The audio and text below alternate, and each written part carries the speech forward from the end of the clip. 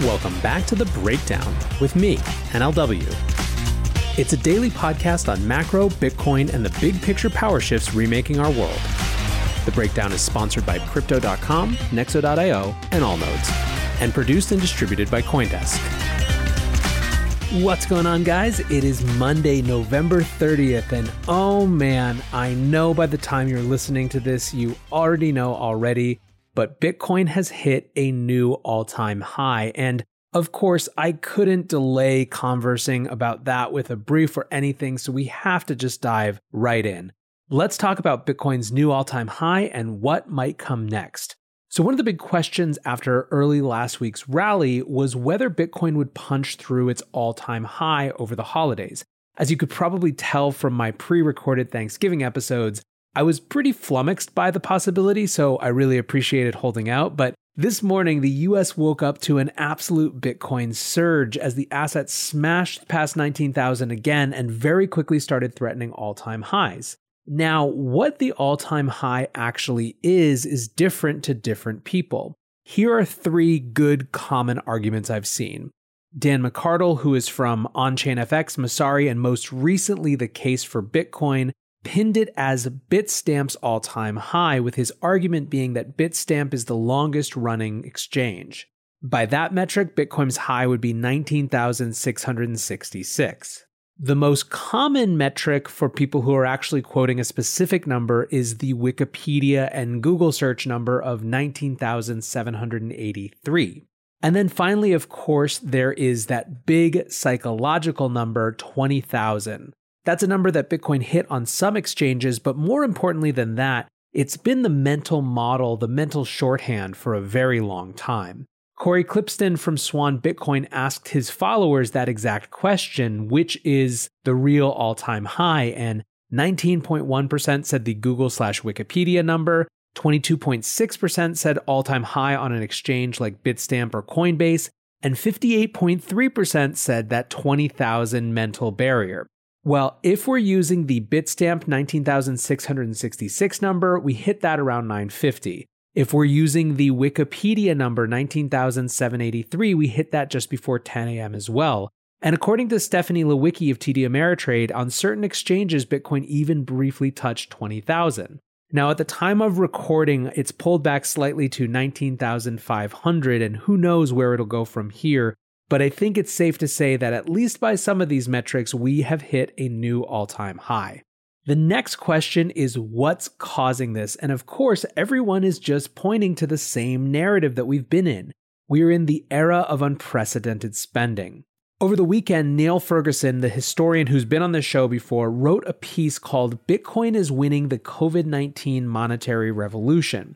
In it, he argues, 1, COVID-19 has hastened the digitization of everything, and interestingly, in his article, he didn't just talk about the good pieces of this, he also talked about the bad pieces of this as well, focusing specifically on the fact that there was more financial surveillance, more exposure to financial surveillance than we'd ever seen.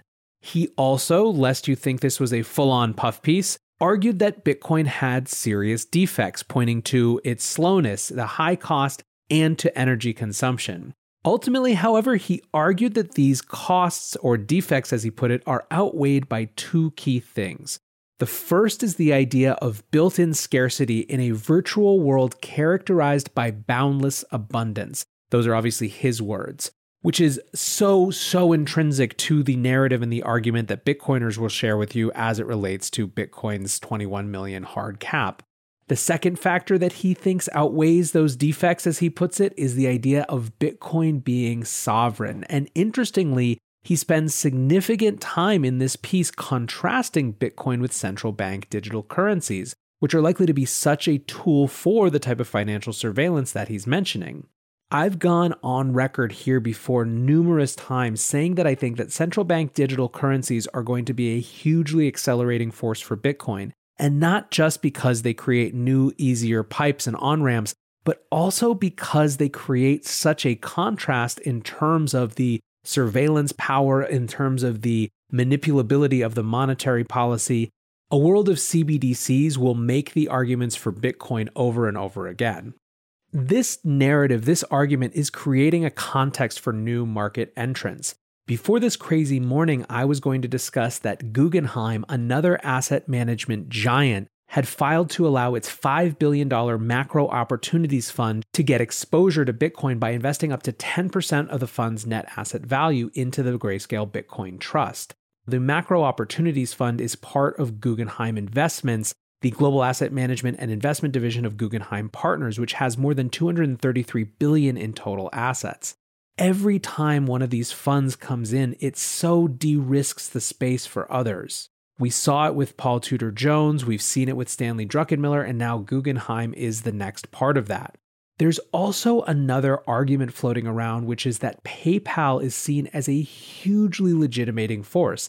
This is a company that has not historically been pro-Bitcoin and now is full on in the space and seems to be consuming a huge amount of the available supply of Bitcoin only weeks after rolling out the service across their US user base.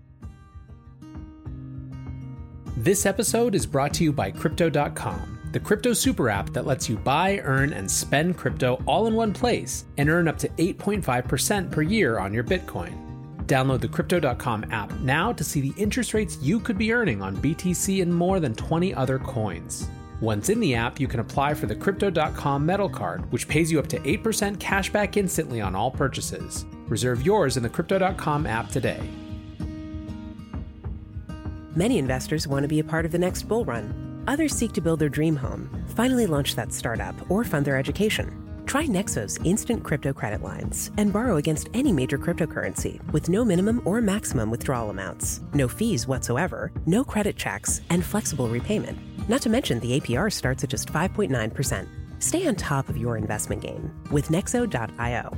And remember, it's your crypto, your credit, your choice. Get started at Nexo.io. Hey guys, this week we've got a special product launch sponsor. Looking for the best way to stake Ethereum 2.0 safely and affordably? Go to allnodes.com, the #1 enterprise-grade hosting and staking platform. Type in promo code CoinDesk3 and enjoy 3 months of free hosting for your validator nodes. The platform is easy to use, comes with instant node monitoring, and multi-level protection for your validator keys. 5 minutes is all it takes to get started staking on allnodes.com, the platform preferred by people who make a difference. So visit allnodes.com and use the promo code CoinDesk3 to get started for free today. One last note in terms of why this is happening now, which I just find interesting, if not necessarily explanatory, is that Bitcoin has massively decoupled from gold this month. And I think in some ways that's really important, and we'll actually get a little bit to that in a minute. But the fact that it's decoupled is giving it its own oomph as well. People are seeing the digital gold as something potentially fundamentally different from just what the old world thought of as gold, which wasn't always a particularly popular instrument. So what happens next? Obviously, this is the real thing on everyone's mind, and I see a few possible things. First, immediate term, the price could back off. Like I said, it was about 19,500 when I started recording, and it seems to be moving around really wildly. Of course, a lot of folks are also noticing a pretty sizable sell wall at 20,000. It could be that there is a psychological sell barrier for some people too who got in at the top and want to be made whole, or who simply don't have conviction that the rest of the market will really buy this new all-time high. So for whatever reason, a lot of people seem lined up to sell at 20,000.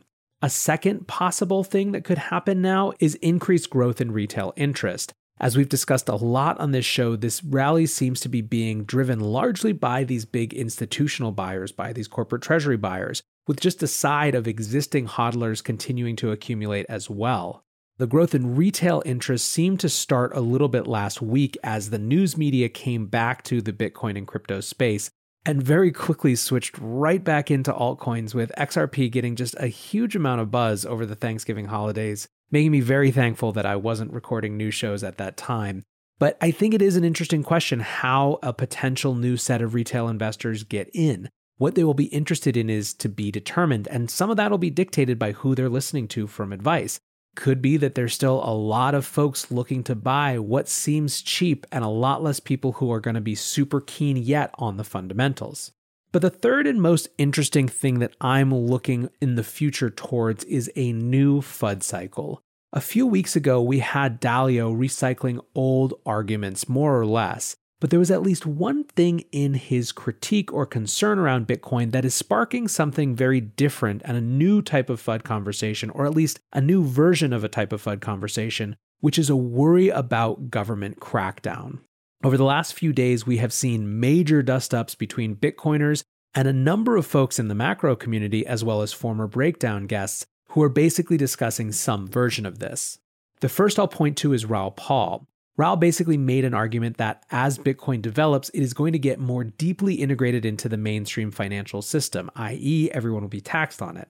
He says this doesn't at all impact its store of values property, and he's made clear that he cares less about the censorship resistance or privacy properties of Bitcoin than he does about those store of value properties. He's here for the 21 million hard cap.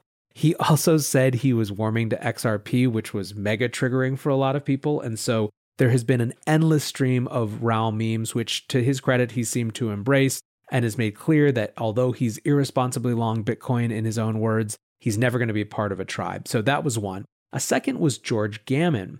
George has been more specifically worried about Bitcoin bannings and has been connecting the possibility of Bitcoin bannings, gold bannings, seizures, things like that, to forced lockdowns and business shutdowns and just a new growth in control from central governments. When Bitcoiners got mad at him, he got mad at them too, kind of arguing that Bitcoin is a little bit too much of a religion for his taste. But still, the core of his worry or concern has to do with increased government overreach, let's call it. Finally, there's Ben Hunt. And his argument basically is something that he's been saying for a while now, which is he believes that Bitcoin has been or is being totally co-opted as just another Wall Street casino game. Someone asked him specifically what he thought this was going to mean, and he said, sure, within 5 years, it will be illegal for an American citizen to transact in Bitcoin outside of a federally registered exchange and without a federally registered account. A lot of folks came at him for that perspective, and he actually went on Twitter and said, look, I am not anti-Bitcoin. I've written tens of thousands of words about its genius. I think it's a tragedy that Bitcoin is being co-opted by the state, but this is always what happens with financial innovation. For me personally, I think that these are more important new lines of FUD to explore than a lot of the things we've seen in the past, especially in the context of central bank digital currencies rising. As Ben was having a bit of a tit for tat on Twitter with Alex Goldstein, both of them are former guests on the show, and I asked them to come on and have a friendly exchange about this, and it looks like that's going to happen. So this is something that I am going to give more time to, not because I think that we're likely to see a future in which all of a sudden Bitcoin is just co-opted entirely and all of its potential has been relegated to just another casino game, but because I think the critiques are potentially smarter and certainly the sources of criticism are a lot more sophisticated. And I really want us to spend time understanding how to avoid those futures as much as just refute the critiques. But for now, I think it's very reasonable to just be really excited about everything that's going on. I think everyone's probably now really hoping for and looking for that big 20,000 milestone to hit. I know I am, and I'll be watching. And as soon as it's here, I'm sure I'll be back talking to you. So until tomorrow, guys, be safe and take care of each other. Peace.